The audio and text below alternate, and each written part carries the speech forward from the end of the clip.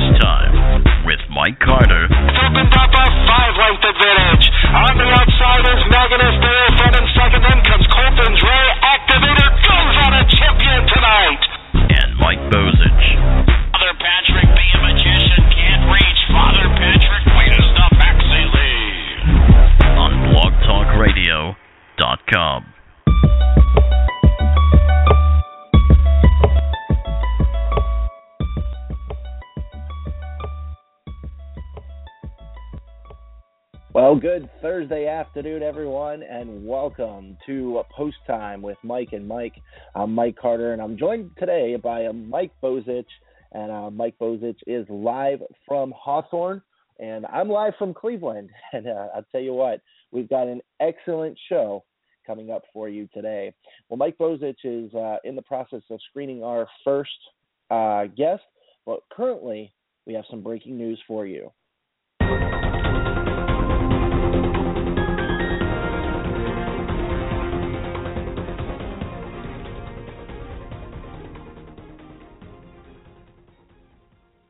We have two breaking news stories here at Post Time with Mike and Mike. The first breaking news story is out of Georgia, and the mutual or horse racing, they've been trying to get it approved down there.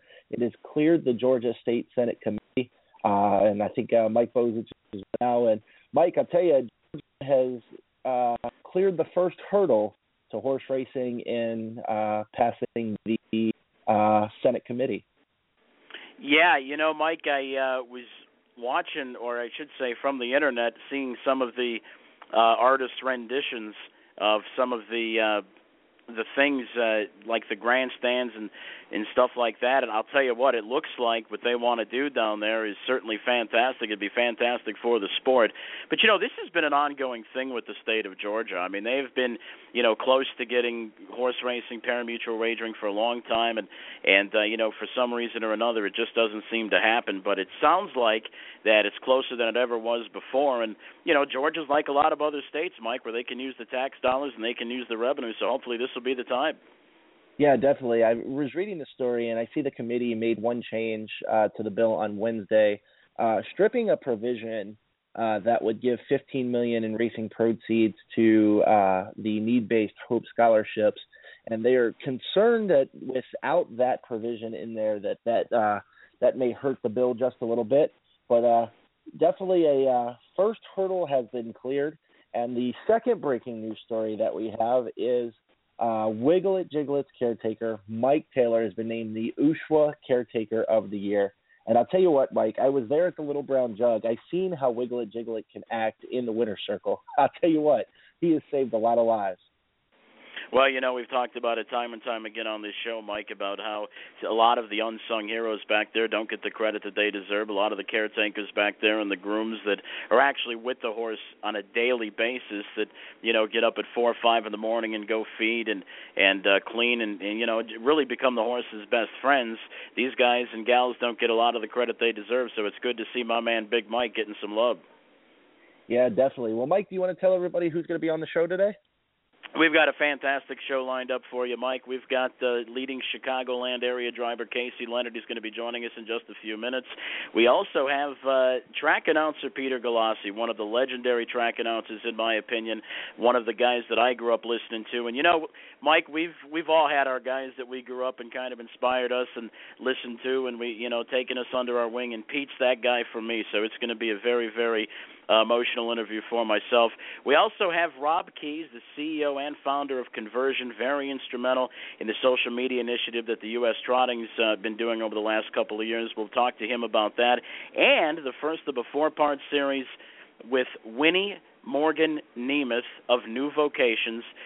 She'll be talking about what New Vocations actually does. So it's a very, very good show, a jam-packed show, Mike, and I'm looking forward to it. All right, Mike. Well, we're going to take a quick time out. When we come back, Casey Leonard will be joining the show, and Casey Leonard is one of the leading drivers in Illinois at this current moment. We're going to hear from our sponsor, Friends of Maryland Standardbreds, and also we're going to hear from Essential Touch. Don't forget you can still save 20% off just by letting them know you heard it right here on Post Time with Mike and Mike. We'll be right back. Friends of Maryland Standardbreds is an industry support group focused on promoting harness racing in Maryland. Friends of Maryland Standardbreds works hand-in-hand with charities involving children and horses, such as the Harness Horse Youth Foundation. Friends of Maryland Standardbreds is actively involved with organizations such as the Maryland Horse Council and the Maryland Horse Industry Board, working together to promote the horse industry in Maryland. Follow Friends of Maryland Standardbreds on Twitter and like them on Facebook. Did you know a MagnaWave treatment can relieve pain, reduce inflammation, improve movement, and increase blood oxygen? Call Maria Ringler, a certified MagnaWave practitioner, at 302-922-0917 to schedule your appointment today at your own barn. Like our Facebook page, The Essential Touch LLC, and check out our website, theessentialtouchllc.com. Catch the wave.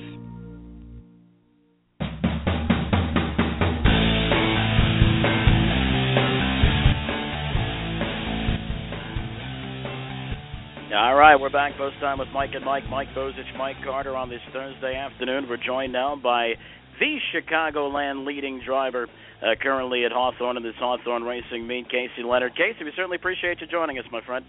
Thanks for having me.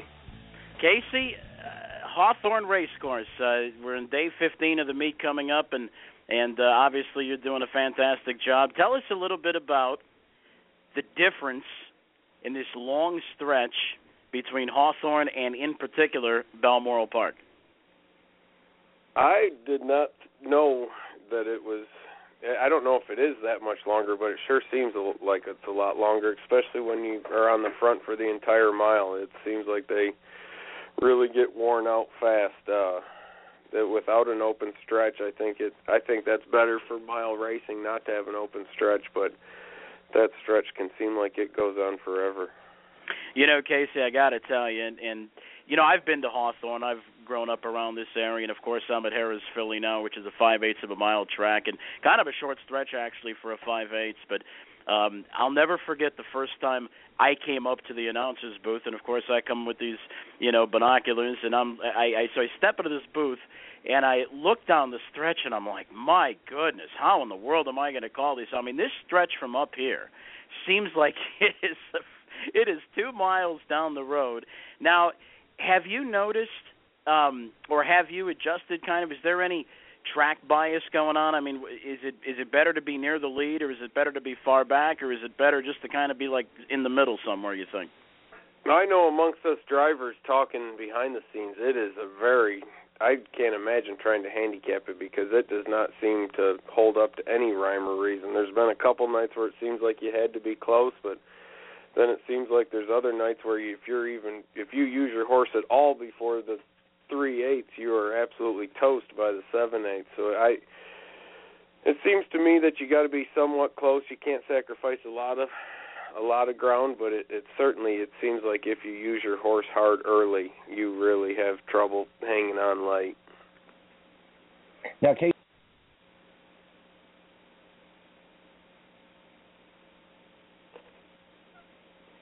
Hello. Mike, you there? We must have lost Mike Carter. Casey, tell us a little bit about how you got started in the business. I remember from watching Maywood and Balmoral growing up when I was a kid, and Hawthorne and Sportsman. Of course, the Leonards have been around for quite a while. Tell us a little bit about how you got started in the industry. I'm third generation. My grandpa started it. He actually first traded cattle on the stockyards in Chicago, and when they dried up, he started dealing horses, and he kind of fell into standard breds, and then they bought a couple, and my uncle, actually, when he was still in high school, got a couple nice ones. And my dad was going to go to school, and he saw my uncle making all this money with these horses, so he decided that that's where he was going to go. And then they ended up training a few, and, it kind of just took off. And with my grandpa still trading, they had a steady flow of new horses coming in, and it was, Chicagoland, there was 4 or 5, 6 tracks you could race at the time, so it was, there was a lot of opportunities, and they bought the farm that we still have today in '77, and then I actually was not going to race horses. I went to college and graduated, and I had a job for a year, and then unfortunately my uncle passed away, and my dad asked if I would come home and help on the farm, and I agreed to it, and then I reluctantly started driving. Now, is driving horses something that you kind of wanted to do when you grew up? I mean, when actually did the driving bug kind of hit you? I actually never wanted to drive horses. That was the farthest thing from any of my goals or aspirations. Like I said, I reluctantly started taking drives.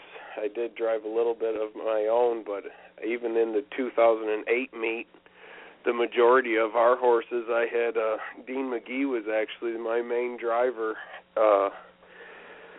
I'd just gotten married, and I knew that it would be a big commitment to not be at home every night with driving, and I eventually couldn't turn down the opportunities because there was a lot of money to be made in it. So I started driving. I knew, like I said, it'd be a full-time commitment, and that's why I kind of went. When I finally decided to do it, I wanted to make sure that was what I was going to focus on, and it's worked out very well for me. Visiting live with Casey Leonard. Casey, of course, the leading Chicagoland driver, currently racing at Hawthorne Racecourse. Now, Casey, do you ever see yourself, like right now we've got this harness racing meet, it's the winter harness racing meet going to come to a stop here on February 6th, and then we'll be back in action in May.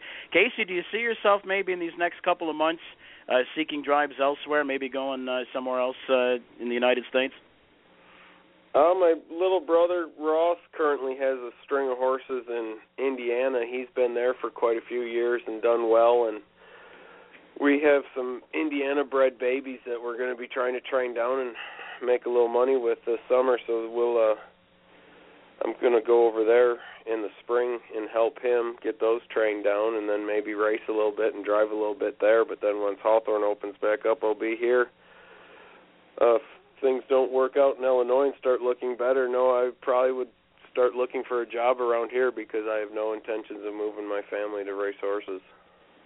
Yeah, let's. What do you think the dream race would be for a Casey Leonard to win? The dream race. Oof. I would have guessed it would have been the Windy City Pace, but I don't think that's going to happen. Visiting once again live with Casey Leonard, leading Chicagoland driver here, doing a fantastic job at Hawthorne. Now, Casey, I watch you guys drive. Even when I'm not calling the races here, obviously I watch, this is where I grew up, and I watch a lot, via simulcast and on the computer every opportunity I get. This driving with these group of guys, do you get a sense of some of their tendencies, like, guys like, Bobby Smolin and some of the other drivers out here? Do you kind of know as the race develops or kind of get a feel of what they're going to do and plan your strategies during the race accordingly? Oh, absolutely. I think that's the case anywhere you go. Well, and I think it's more the horse's tendency. When you drive on a circuit like this where you're kind of landlocked, where there's not a whole lot of other places to go, we race against the same horses week in and week out, so you know a lot of their tendencies, which ones like to bear out, which ones bear in, which ones struggle in the turn. So, that's more how I try to race than I do actually the driver. I think a lot of drivers, I think it's a great advantage to be predictably unpredictable. So it's I think more the tendency of the horse. There's certain horses that we know that race in every week that what they have to do or what their capabilities are. And one final question for you, Casey. How do the horses seem to be taken to the Hawthorne surface? I think the track crew did a pretty good job. I think, of course there's going to be some growing pains with trying to turn the track over and with that horrendous weather, but it's I think they're doing well. I think most of the horses are holding up pretty well on it. All right. Well, Casey Leonard, we certainly appreciate you joining us, and anybody that wants to watch Casey ply his craft, you can watch us here at Hawthorne Racecourse all the way until February 6th, and, of course, they'll be back in May for an outstanding 5 months. It's certainly going to be a very, very good season here in the Chicagoland area. Casey, we certainly appreciate you joining us, my friend, and we'll see you tonight. Okay, Mike. Thank you.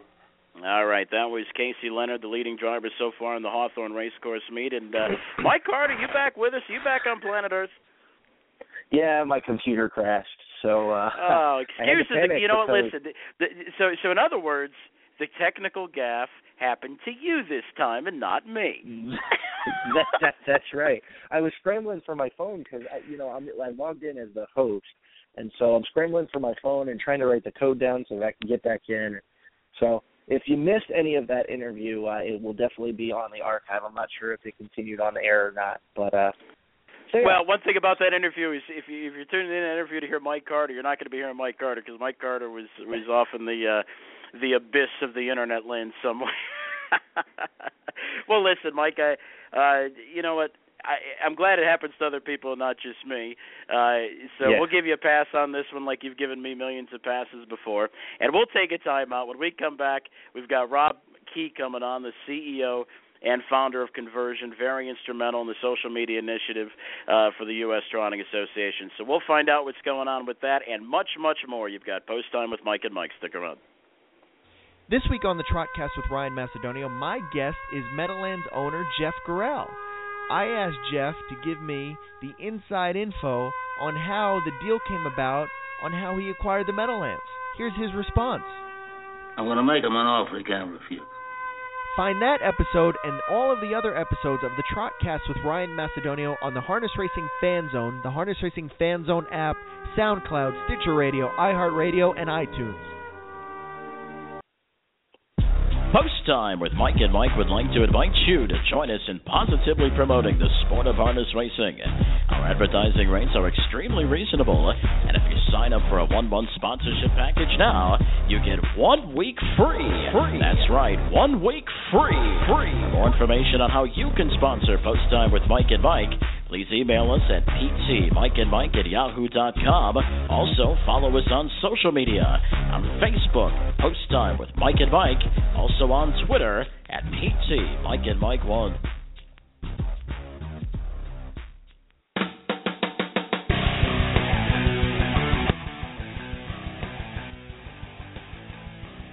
Welcome back to Post Time with Mike and Mike. Mike Carter alongside of Mike Bozich. And joining the program now is Rob Key from the USTA. He's also the CEO of Conversion. Rob, welcome to the program. Thanks, guys. Good to be here. Now, Rob, how did you we're going to start first with how you got into racing.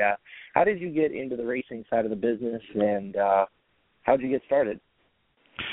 Well, I mean, this really goes back to my father, who got involved, I guess, 40-some years ago now, and it's hard to believe. We had a piece of a couple of horses that we got in with Billy Houghton back in the day, and a couple of them turned out to be pretty good, and a couple years after that, we ended up with a horse named Amneris, who ended up winning the initial Breeders' Crown. There's a 2-year-old pacing filly, and what often happens in this business, you go from a few good winners to having lots of horses, and we now have a pretty large breeding operation out in western Pennsylvania, and we've had the opportunity to win the Hambletonian with American Winner. We have BJ's Pleasure and all her foals, and we have a pretty good family over there of trotters. And personally, I ended up cleaning a lot of stalls, having a chance to work with some good trainers like Billy Houghton and Jimmy Tactor, and got my trainer's license when I was around 18, and then headed off to New York City after college and started off at the big ad agencies and worked at places like Ogilvy and Young and Rubicam, and helping big brands kind of, build brands and transform, and ended up starting Conversion back in 2001, and it's been called by some people as the first real social agency, because we recognized back in 2001 that the ways the people were communicating was changing dramatically, even back then. And we work with large brands ranging from Johnson & Johnson to IBM, and all of a sudden, my horse days have always been there in the background, but this is kind of a full circle for me. We had some talks with the USTA. The USTA, to their credit, recognized that the harness racing really missed the TV era, and we're at the cusp of losing kind of the internet era, and wanted to do something about it. So here we are today. Now, Rob, I had the luxury of using Conversion a little bit when I was at Buffalo Raceway. And I'll tell you what, I really liked the program in itself. Do a lot of tracks use the program that you know of? Well, we initially, the first year, we had about 15 tracks involved at a certain level. And, to take a little bit of a step back, one of the first things we recognized when we started to get involved is that the sport didn't look like anything like a major sport should look like in the online digital world. And if you think about today, in a world where, the reality is really based on iPads and iPhones and mobile and desktop, and people aren't going to sporting events sometimes like they used to. That's the world that we have to live in, and we had nothing really to be able to communicate with them in the fans and the way they want to be talked to, where they want to be talked to, how they want to be talked to. And you think about today, there's 100 million hours of video being watched on Facebook per day. There's 500 million tweets per day. There are 200 million users of Snapchat. These are the places that we need to be and communicate with, and we had none of that. So the first mission was to build a foundation, start to do some things that the other major league sports have, so that at least we have some platforms to begin this initiative. And so we built a harness racing fan zone, which is really, if you think about it for the casual fan, we know where to send them. You can send them to the USTA site or track sites, but that was inside baseball. It was a place where you could just introduce them to the sport, so they hopefully they walk away and say, "Hey, this is kind of interesting. I'd like to learn more." We built mobile apps for that, so that it's available on iOS and Android. So if those are your listeners who have, are iOS or Apple, you can go to the iTunes store and they could download the app. We created an ambassador program so that fans can actually tweet and communicate in social media, and they collect points, which can be redeemed for everything from bobbleheads to other types of rewards. But the idea was that the platform and this foundation is only going to be successful if others really get involved with it. So the platform has been built, and we've had really good participation from some good tracks. Buffalo was great. Hoosier's been fantastic. Northfield, some of the work with the Meadowlands.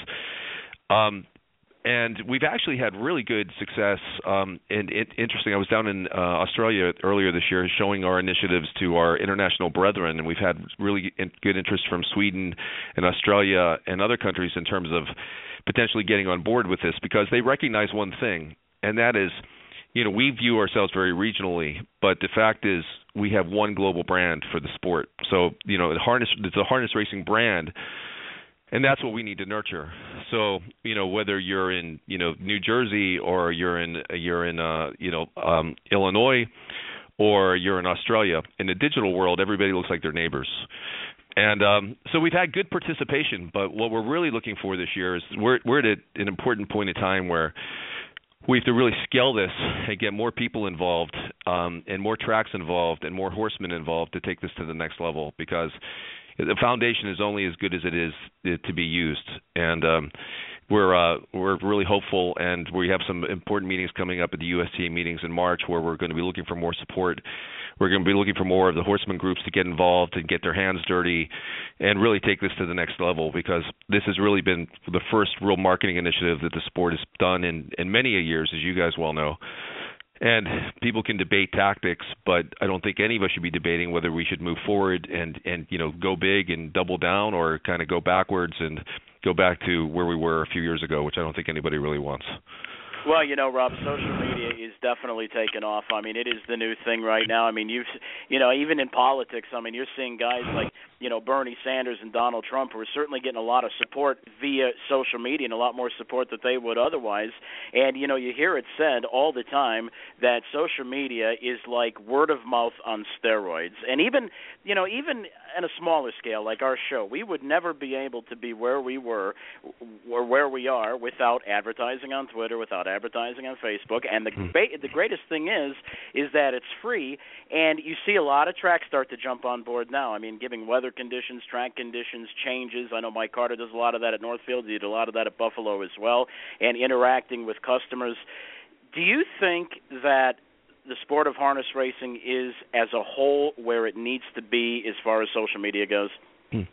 We're not at this point. But we're much further along than we were a couple years ago. I mean, we're light years ahead of where we were.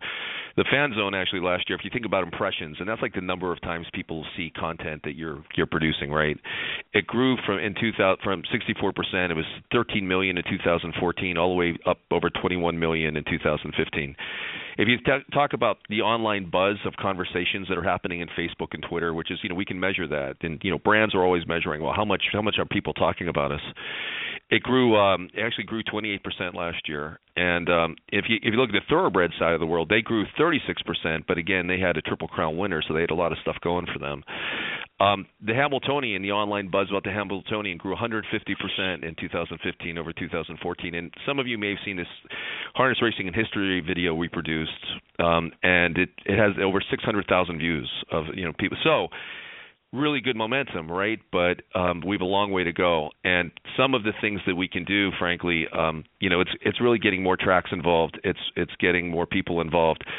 I say to everybody, who looks at this initiative and say, be part of the solution that you want to see. And we're actually even having conversations with the NTRA and some of the thoroughbred folks about things that we can do collaboratively. Because in our view, we view things as harness racing, and then we have the thoroughbreds. But the truth is, to the average casual fan, and we're really trying to go towards new fans. By the way, we're not just reaching out to the current fans, although we want them involved too. There's lots of opportunities that we're looking at together. So things like Facebook is creating a new initiative called Sports Stadium. We're doing the NFL and March Madness to kind of produce content to get to that network. Well, if we do it as a horse racing brand, there's a lot of power there too. So really good things in place. The foundations are in place. These are the same foundations that Major League Baseball has. These are the same foundations that the NFL has. The thoroughbreds, there's America's Best Racing. We now have pieces of that. We need to take them to the next level. I don't think anybody's satisfied that we've done everything and we've solved everything. That this is just the beginning of where we need to go, and that's going to mean more investment, time, money, attention, support from everyone in the industry who wants to see us move forward. Because the beautiful thing about social media and digital, and this is about digital transformation for the sport, is even niche sports, this is the perfect outlet. The surfing, for example.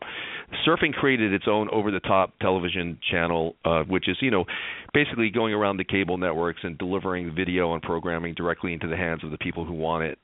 We're in talks about a harness racing channel with Roberts, connecting it into the fan zone so that people can really kind of tune into this high-level programming.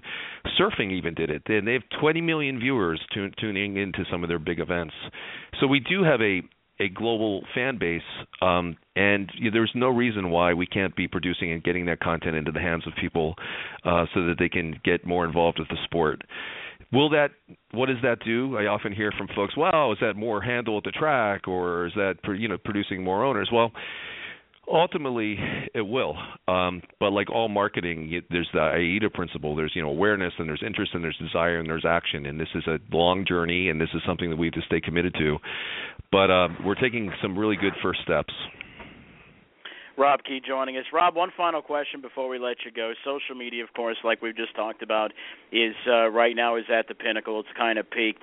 What is the next greatest thing out there, in your opinion? Is there a next greatest thing beyond social media that could be like an advertising tool or anything used by the racetracks?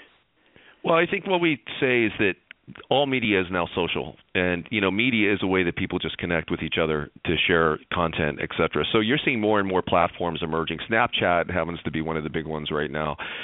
But I think one of the greatest, things that really will transform is, yes, we missed the television era, but I think we have to recognize that television has changed, that television isn't going away, but it's now about creating your own direct channels and getting it into – people are bypassing cable networks, and they're delivering it directly to your phone and directly to iPads, et cetera. And there's tremendous opportunity for us to become the media. We can't rely on third-party media to talk about us that much anymore, that we have to produce really good content, getting it into the hands of the people who want it, bypassing some traditional channels. And that's not going away. That is the absolute focus of where, a lot of the companies we work with are putting most of their budget dollars for marketing this year and going forward. So it's an exciting time, and whenever there's a technology change like we're going through, provides opportunities for those who are really willing to kind of embrace it. And I applaud the USTA for taking a step here, but this has to go beyond the USTA, and we got to get everyone else involved. Times are certainly a change. And Rob Key, we certainly appreciate you joining us on the program. Very, very interesting stuff. And we'd like to have you back soon, because I'll tell you, this stuff is really interesting, and I agree with you. This is the direction I think that the sport needs to go. Thank you, guys. I'll be happy to be back anytime. All right. That was Rob Key from Conversion, CEO and founder. Also does a lot of work with the USTA and, of course, the Harness Racing Fan Zone, and we'll definitely have Rob on. That was Mike. That was interesting stuff. I learned a lot from that conversation. Yeah, definitely. He had a lot of great info, and we are really glad to have Rob on. He gave me some good information, percentages-wise, and that definitely is a huge indicator as to what people are talking about on social media. He said that Hambletonian was talked about 150% more on social media this year or the previous year than it was the year before. So that we're definitely gaining some traction, and it'll be interesting to see if we can work with the NTRA and a couple other outlets. No question about it. Well, we've got a lot left on this program. It's just getting started. We've got the voice of Hawthorne Racecourse, longtime voice of Chicago racing, Pete Galassi, will be joining us here in just a moment. We also have Winnie Nemeth of. It's going to be the first of a 4-part series about new vocations. That's coming up, as well as some other things. We've got a lot more coming up on Post Time with Mike and Mike. We'll be right back after this timeout. Did you know a MagnaWave treatment can relieve pain, reduce inflammation, improve movement, and increase blood oxygen? Call Maria Ringler, a certified MagnaWave practitioner, at 302-922-0917 to schedule your appointment today at your own barn. Like our Facebook page, Essential Touch LLC. Check out our website, theessentialtouchllc.com. Catch the wave.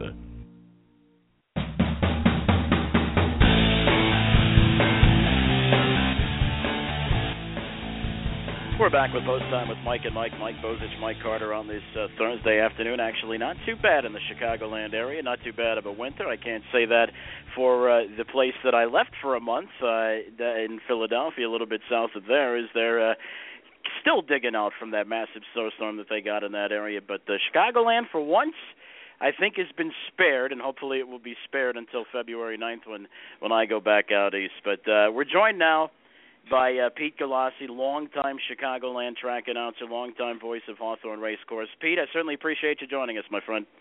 Hello, gentlemen, and Mike, you're welcome for me asking you to come in and fill in for me, and because you missed all the snow. Well, I certainly appreciate the weather, people, and my good friend Tom Skilling, of course, who I grew up on, the longtime weatherman, being very, very kind to me. Well, listen, Pete, we're going to have some fun here in this conversation. We're going to talk about the old days and how you got started. But first things first, let's get this thing out of the way. Of course, the reason I'm standing here today and in your booth today is because you've had a battle with health, and you know what, it's it seems like that you know what, you're coming back around and you'll be back up here in a couple of days. Why don't you fill us in on what's going on with the health situation? Okay, we'll start from the beginning. In 2007, I was diagnosed with non-Hodgkin's lymphoma. Had treatment in 2008. It came back 2015. It came back, but more aggressive. It was in 7 lymph nodes in the bone marrow. So it was grade 3 this time around, and my doctors felt that if I wasn't eligible for a stem cell and it came back in a couple more years, they may not be able to treat me because I couldn't use the same chemo that I used the last 2 times I had cancer. So went under a series of tests in November and December to find out, yes, I was eligible for the stem cell, and went ahead with the stem cell transplant. It was autologous, I believe it's called. It's with my own stem cell, so I was very fortunate with that. Had the stem cell transplant on the 23rd and been recovering ever since. I'm actually headed out to the doctors later today, and I'm actually going to head over to Hawthorne for a couple of races tonight and plan on calling the races on Sunday night, hopefully. Fantastic. Well, you know, I know that, you know, when I've called you and talked to you, like I called you the other day, and of course you're walking, so, and I think you're walking a mile a day, so you're actually staying ahead of it. Talk a little bit about kind of like your physical rehab, so to speak, of how you're trying to stay in shape and trying to beat this thing. Before I do that, Mike, let me tell you that if anybody that's listening or anybody that knows somebody about to go through this or has gone through it, feel free to have them call me at Hawthorne, and I'd love to discuss it with them. But, yeah, basically I'm getting a blood test every week, make sure my blood counts are good. I still go out with a mask. I really have no immune system, so I have to avoid people with colds. Can't be around little kids, can't be around pets, can't be around elderly or sick people. And to build up my stamina, I've actually got it up to 1.5 miles this week. So a lot of walking and things like that. Be careful what I eat. I can't have certain foods. Everything's got to be cooked. I can't have any fresh fruits or vegetables. I've got to be careful on those types of food because of bacteria. So I have to be careful what I eat. Everything I eat has to be cooked here in my home. And it's a slow recovery, and I'll be pretty much recovering for quite a while. And but my doctor felt that my blood counts have been so good for the last couple of weeks that he's okayed me to come back to work. Fantastic, and we certainly can't wait to have you back and hear you calling the races, because you know what, Chicago racing's certainly not the same without you being the voice behind it. Okay, so we've got that out of the way. Okay. Let's have some fun. Let's talk about your career. When did you get started? How'd you get started in the business? Okay, well, I actually started calling county fairs in Illinois in the mid-'70s, around 76, 77, went to Phil George F., who was the great announcer here in the Chicagoland area for many years back then. He told me to try and get some experience at the county fairs. Tom Durkin left Quad City Downs in 1978, so I followed him to Quad City Downs in 1979. My daughter was about to start kindergarten, so I moved back to the Chicagoland area, became the backup announcer at Hawthorne on a regular basis. And then when Tom Durkin left Hawthorne in 1982 to go to work at the Meadowlands, which a lot of people don't remember, I became the full-time announcer at Balmoral Park in 1982. I was there from 82 to 2002, and then became the full-time announcer at Hawthorne, and have been at Hawthorne for since then on a full-time basis. I've actually worked for the Carey family in capacities, whether it be backup announcer, regular announcer, press box, racing office. I've worked for the Carey family since 1990, and they've always been very good to me. And that's where I am today. I'm starting my 37th year this year. Now, Pete, Hawthorne has had harness and thoroughbred before. Do you enjoy one more than the other, or do you like that you're able to call both of them 11 months out of the year? Do you prefer one? Well, it's fun doing both. It really is because it's a different sport. Years ago, when I was much younger, of course, and by the way, I'm very fortunate because I grew up less than 10 miles from Hawthorne, so I'm very fortunate I get to do this in my hometown. But years ago, I liked harness racing because I liked the nighttime. I think harness racing, in my opinion, is more exciting than thoroughbred racing because the finishes are much closer, and the night lights, I think, adds a lot of color to it, plus all the driver's colors and the different colors now on the wheels of the bikes and things like that. But as I've gotten older, I like doing the thoroughbreds in the daytime and having my nights free, which I will not have this summer at Hawthorne since we're racing all summer long with the harness. Well, I have to tell you, me growing up, of course, I grew up in Gary, Indiana, and my dad used to take me to Balmoral Park ever since I was a little kid. As a matter of fact, Pete, I'll tell you what hooked me onto the sport. I was running around on the apron, and I was one of the kids that would fence climb. We tried to climb the fence, and I'll never forget the voice come across the loudspeaker and said, "Young man, please get off the fence." And I looked upstairs, and you waved back down at me, and I'm like, oh, man, I'm hooked. What does he do up there? But anyway, I listened to the calls and certainly wanted to be an announcer from that point. But here's the question I got for you, Pete. Now, I'm not so sure that there's any announcer out there in the sport today that can say that they called 5 races on a mile track, and then when the lights came on, they switched to the 5/8. Do you remember that? Oh, yeah, I remember it big time. It was, and, of course, we're talking about interesting. Balmoral Park for those of you that might know. Balmoral Park had a mile track without lights for a couple of years, or maybe just a year. I can't quite remember. Then they had the 5/8, and they kind of ran a little bit of a twilight situation. But talk about that, Pete. Yeah, it was actually more than a couple of years. It was probably 3, 4, maybe even 5 years, because we had the 5/8 track, and that was lighted. And then Balmoral extended the mile track, which was always there, even from the Lincoln Fields days back in the 20s and 30s. They just finished it. So we would race on the mile track. We'd get in as many races as we can during the summer, whether it be thoroughbred or harness. And then at some point, the people in charge decided, okay, now the rest of the races will be on the inner 5/8 track because of the lights. So it was always touch and go where the cutoff would be, and if there was a delay, then we'd lose a race on the mile track and have to go to the inner track with the lights sooner. But I love the 5/8. To me, 5/8 is the best for harness racing. I just love a 5/8 mile oval. Now, Pete, did you have any kind of did you have to prepare any differently? I mean, you get used to calling a couple races on the mile track, then they switched to the 5/8. Was there any difference in preparation for you, or not really? No, but as you're finding out at Hawthorne, Mike, a mile track, they really are far away, especially as high as you are at Hawthorne.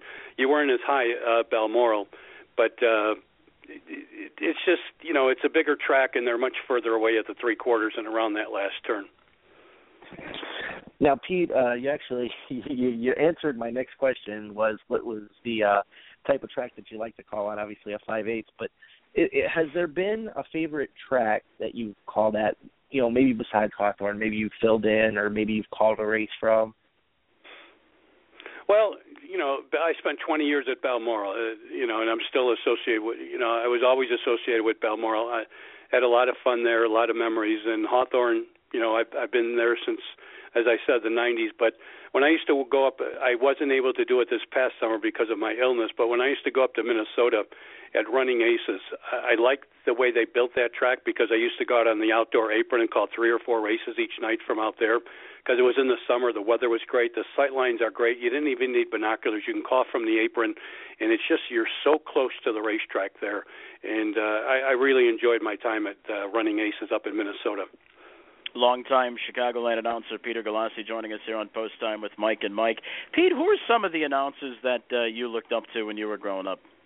Well, Phil Georgieff, of course. I grew up listening to his races all the time. Gil Levine used to do the harness at Sportsman's Park during the summer. And speaking of Tom Skilling, Channel 9 News used to have a late news report with Carl Grayson. It was called Night Beat. And every weeknight they would always show a race from Sportsman's Park. So, I'd stay up late just to listen to that. Tom Durkin, in my opinion, was the best that ever was and ever will be. So, you take a little bit from each announcer, and there's always that thing. Do you want to be entertaining, or do you want to realize these people are betting millions of dollars on your races? And there's always a fine line there. And I've tried to do some entertaining, but not get carried away like some announcers do, because I never want people to think that I'm the show. Right, Pete. Now, Pete, a lot of different announcers have their ways of preparation. I know some guys that color. I know some guys that memorize different things or repeat horses continuously. What's your little thing? What's kind of your comfort zone as far as preparing for a race? Pretty much everything you just said. I color my program, especially with the thoroughbreds. I also memorize. I recreate the race before when they come on the track during the post parade, and while they're scoring down in the harness or while they're warming up in the thoroughbred, I recreate the race. let's say Amtar Hanover's number one, I'll say it's Amtar Hanover going to the lead, then so-and-so is second, whatever program number they are. And just try and repeat that and memorize it that way for the few minutes, and then hopefully forget them all after the race is over. All right, Pete Galassi, voice of Hawthorne Racecourse. You'll be hearing him in the booth in a couple of days, and of course you'll have a mixed meet coming up. You've got the harness coming back in May, and then the thoroughbreds before that, and then the thoroughbreds towards the tail end of the year. So, Pete, you've got your hands full, your plates full, and we can't wait to hear you back in the announcers booth come Sunday. Well, Mike, I appreciate your kind words. I appreciate it. I was glad you were able to fill in for me, and you did a great job, and I'll see you in a few hours. All right. Sounds good, Pete. Take care, my friend. Thank you. All right. That was Pete Galassi. And, Mike, one of the things that I remember about Pete the most, and you heard the last two words, thank you. And one of the things that I remember about Peter Galassi the most, especially at Balmoral, because that's kind of where I spent most of my time when I was growing up, was he would end most of his announcing little segments, whether he did promos or whether he did changes or whatever, he would always close with the words, thank you. Yeah, definitely. Pete is a class act. I can remember, Mike, back to when I was at Colonial Downs and just kind of, practicing here and there, and I would call him, and I told him, I said, Pete, I'm getting ready to, I'm calling the 10th race at Colonial Downs. And he said, I'll make sure I have the TV guys record it. And he would talk about announcing styles, but he told me flat out, you're not a screamer. That's a good thing. Well, what have you. But he didn't act too busy, and that was a big thing with me, with Pete. Yeah, I'll be the first to admit. When I first started at Hazel Park, I'll tell you, I was all over the place. And then I think as you mature as an announcer and you get older, you kind of realize, hey, you're not the show. The four-legged horses out there and the drivers, that are basically, in a dangerous profession, risking their life, race in and race out, and the trainers and all them guys in the backside, that's the show right there. And that's one of the things that Pete's kind of ingrained in me is I've grown up and kind of matured as an announcer, and he's absolutely right. But certainly a great interview, and we will hope to have Pete on as maybe we get into the harness meet in the spring as far as Hawthorne is concerned. Well, we still have lots to go on the show, Mike. We've got Winnie Morgan Nemeth of New Vocations. She's going to be joining us, and she's going to tell us a little bit about what New Vocations does. So we'll take a time out. When we come back, we'll have Winnie and New Vocations. You've got Post Time with Mike and Mike. Ryan Macedonio back here with another preview for my interview with Meadowlands owner Jeff Garrell. He turned the tables on me and asked me an important question. You spend time with your family? Sure I do. Good. Because a man who doesn't spend time with his family can never be a real man. Find the full episode of this interview and the rest of the Trotcast episodes on the Harness Racing Fan Zone app, harnessracingfanzone.com, Stitcher Radio, iHeartRadio, SoundCloud, and iTunes. Hi, my name is Winnie Morgan Nemeth. I am the Standardbred Program Director for New Vocations Racehorse Adoption Program. We are the largest racehorse adoption program in the United States. We take retired racehorses that are coming off the racetrack, and we transition them to riding horses. Once they're transitioned, we post them and make them available to our audience, and they then get adopted into approved and monitored homes. We have serviced the harness racing industry for the past 23 years. Our service is that we can provide a great home for owners, trainers that are retiring their horses and want to know what they can do after the racetrack. It's been very successful in that it has really brought people that didn't know anything about standardbred or harness racing. It brings them to the sport. It gives them the chance to own a horse that's seen and done so much. And so many times when we're talking with our adopters that come to see the horses, we also get the chance to talk about the sport. And so once they get their horse home, it always happens that they want to go to the track. They want to see, what their horse did before they became a riding horse or when they were retired. And it just is a great win-win situation. obviously the horse, speaks for itself. The Standardbred is an amazing breed, and it offers so much more. They can drive their horse and ride their horse, and that really has been an avenue to give these horses another job that a thoroughbred or another breed can't offer. Our Standardbreds can offer that. To find out more about New Vocations Racehorse Adoption Program, you can visit our website, which is www.newvocations.org. We are also on Facebook at New Vocations. You can like our page. We have over 65,000 likes on our Facebook page. We post all of our horses that are available there. We're also on Twitter and Instagram at New Vocations. And as we said, we do thoroughbreds and standardbreds, but I'm a Standardbred Program Director, and we will be focusing on standardbreds that have come into our program, current ones available. For the past 3 years, we've placed over 130 standardbreds a year into approved homes.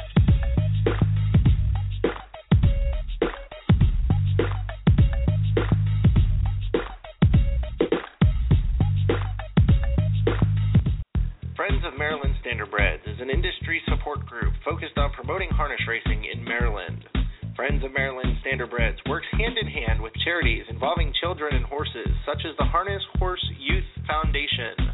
Friends of Maryland Standardbreds is actively involved with organizations such as the Maryland Horse Council and the Maryland Horse Industry Board, working together to promote the horse industry in Maryland.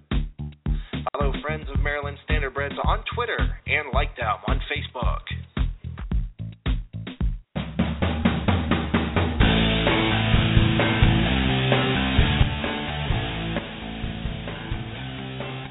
Welcome back to Post Time with Mike and Mike. Mike Carter joined alongside of Mike Bozich. And Mike, I'll tell you what, this show has been a lot of fun. It's had its emotional points and it's had its great points. And I'll tell you what, talking with Peter Galassi was so much fun. And to hear that he's doing so much better is definitely a positive side.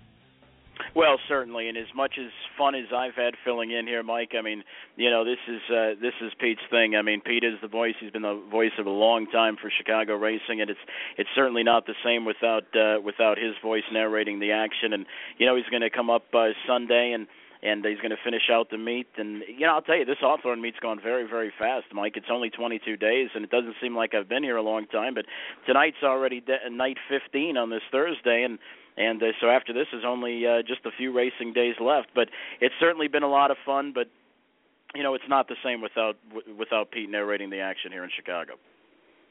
Exactly. Well, Mike, we've got some great sponsors, and we want to highlight them. Without them, this show would pretty much not be possible. And I'll tell you, we just picked up one of our newer sponsors in New Vocations, and Winnie Nemeth. They've got a great, great cause, and we're very happy to have New Vocations on with us. Yep, and it's the first of a four-part series you just heard. Next week we're going to get a little bit of an update on some of the horses that she has. As a matter of fact, one of the Iron Horse finalists, Activator, is a product of New Vocations now, so maybe she could talk a little bit about him next week and some of the other horses that they have, but they certainly do a very, very good thing. Don't forget about our good friends, Essential Touch, good friends Marie and Rich Ringler, and 20% off, Mike. All you have to do is go there and say, hey, I heard this on Post Time with Mike and Mike, and boom, you could take some money and put it in your pocket because you'll be saving 20%. So we certainly appreciate them. Of course, Friends of Maryland Standardbreds, our good friend Clarissa Coughlin's done an outstanding job over there, and she's certainly a big supporter of the show, and we appreciate that. And, of course, our newest sponsor, Fantasy Trotcast. And our good friend Ryan Macedonia, who, by the way, we might have to make a deal with him because I'll tell you, he makes the greatest commercials. And I remember talking to him, and I was saying, Ryan, do you want us to do these commercials? Oh, no, Mike, I got it. I'll do these commercials. And you know what? And they're very creative, adds a little bit of spice to the show. So we certainly appreciate Ryan and his support. And listen, if you get a chance, he's got some great interviews on SoundCloud. He's at a million different places. So you could catch Ryan, and he's got some great interviews, good in-depth interviews. I like to call it the lighter side because although he talks serious topics with these guys and gals, he also brings out a little bit of a lighter side, and I think that's important when you're doing an interview to lighten things up a little bit, because hey, these horsemen and track owners and track announcers, we've all got our likes and dislikes, and life's outside of racing, and that's some of the things that I don't think get brought up nearly enough, Mike. No, of course. And I sat down, Mike, and I listened. He actually has an interview up right now with Jeff Gural. And if you haven't listened to it yet, you need to sit down and listen to it. He definitely opened up a lot with Jeff and talked about, the Meadowlands and Tioga and Vernon. And it's a very informative interview. I learned a lot of things about Jeff that I wouldn't know without listening to it, some of the charities that he gives to and things of that sort. So these are some interviews you definitely do not want to miss. Yeah, he's even got an interview with myself on there as well. If he didn't delete it already.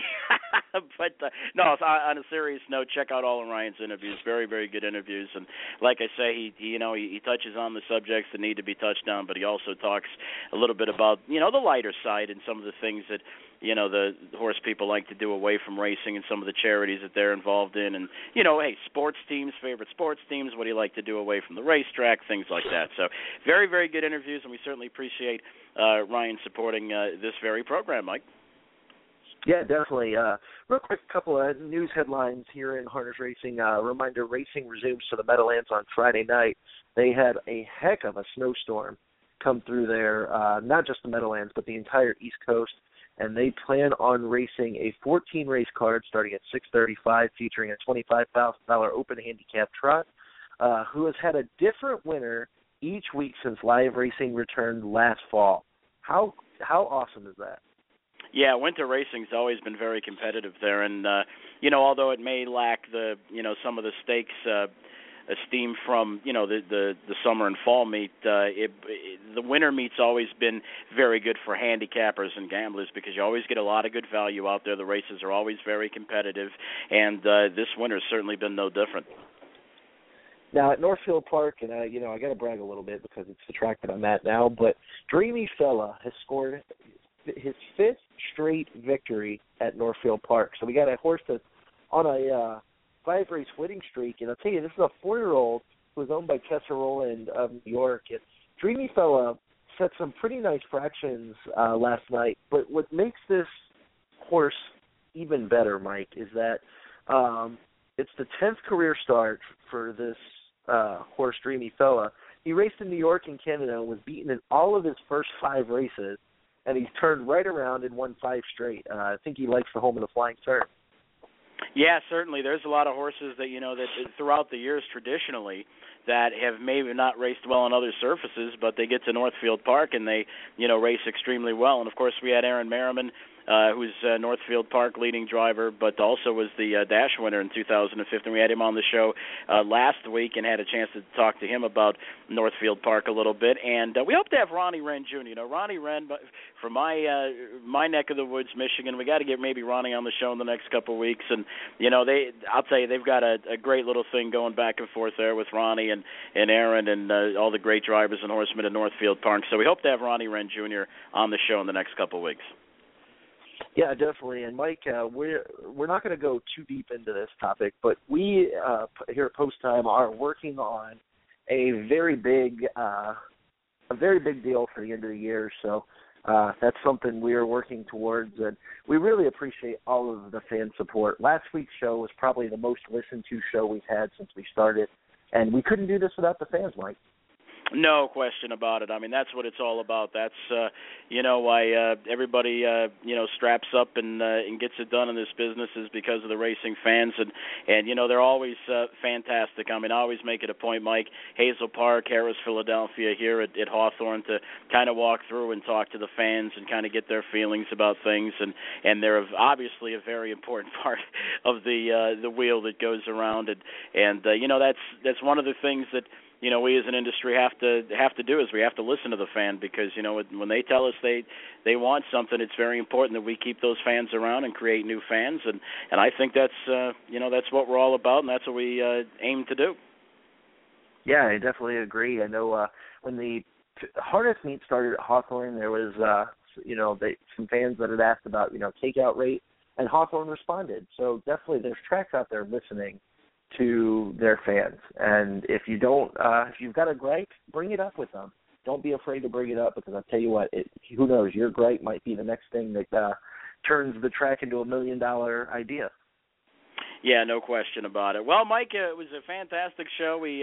I think we've got one more week that we're going to be on at 1 p.m., and then after that we'll talk about getting back to our regular time slot. Although I got to tell you, the afternoon has been quite successful, as far as listenership and all the positive feedback that we have. And, one of the great things about this show, Mike, is obviously you can listen to it anytime. That's one of the great things about Blog Talk Radio is if you miss, our show, if you miss it live, because, people have things to do, and if you can't be around at 1 o'clock or 7 o'clock or whatever the time that we're on live, you can always click and you can listen to all of our episodes are archived, even our test shows way back when. Boy, it seems like it was just yesterday, Mike, but that's all the way back, and you could get a kick out of all the technical snafus that Mike Bozich brought up on this show, but, so if you want to go back in time and listen to that you could certainly do that. All of our episodes are up there, including the award show, which, of course, was very successful, and the nomination show before that, and all the great guests that we've had.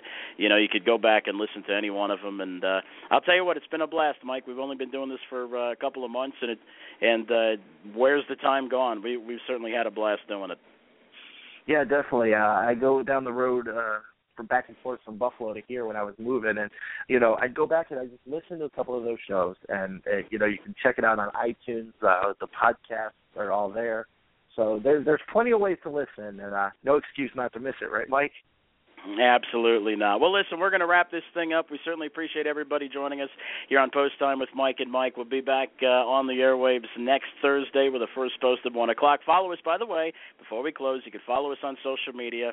We'll update you as far as, guest list and who's going to be joining the show next week. So follow us on social media, like us on Facebook, follow us on Twitter, and most importantly, patronize our sponsors, because without them, we wouldn't be sitting here gabbing. So on behalf of Mike Carter, this is Mike Bozich. Certainly appreciate you joining us. We'll be back next week with a first post of 1 p.m.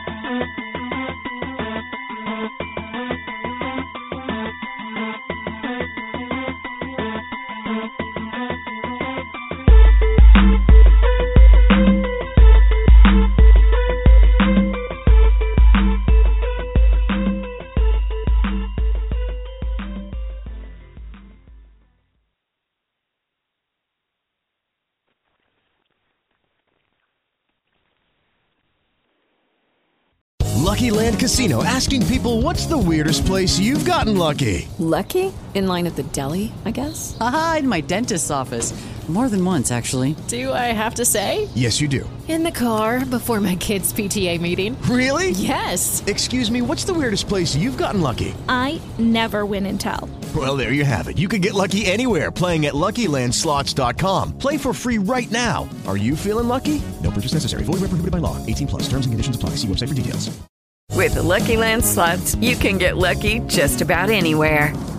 This is your captain speaking. We've got clear runway and the weather's fine, but we're just going to circle up here a while and get lucky. No, nothing like that. It's just these cash prizes add up quick. So I suggest you sit back, keep your tray table upright, and start getting lucky. Play for free at LuckyLandSlots.com. Are you feeling lucky? No purchase necessary. Void where prohibited by law. 18+ terms and conditions apply. See website for details.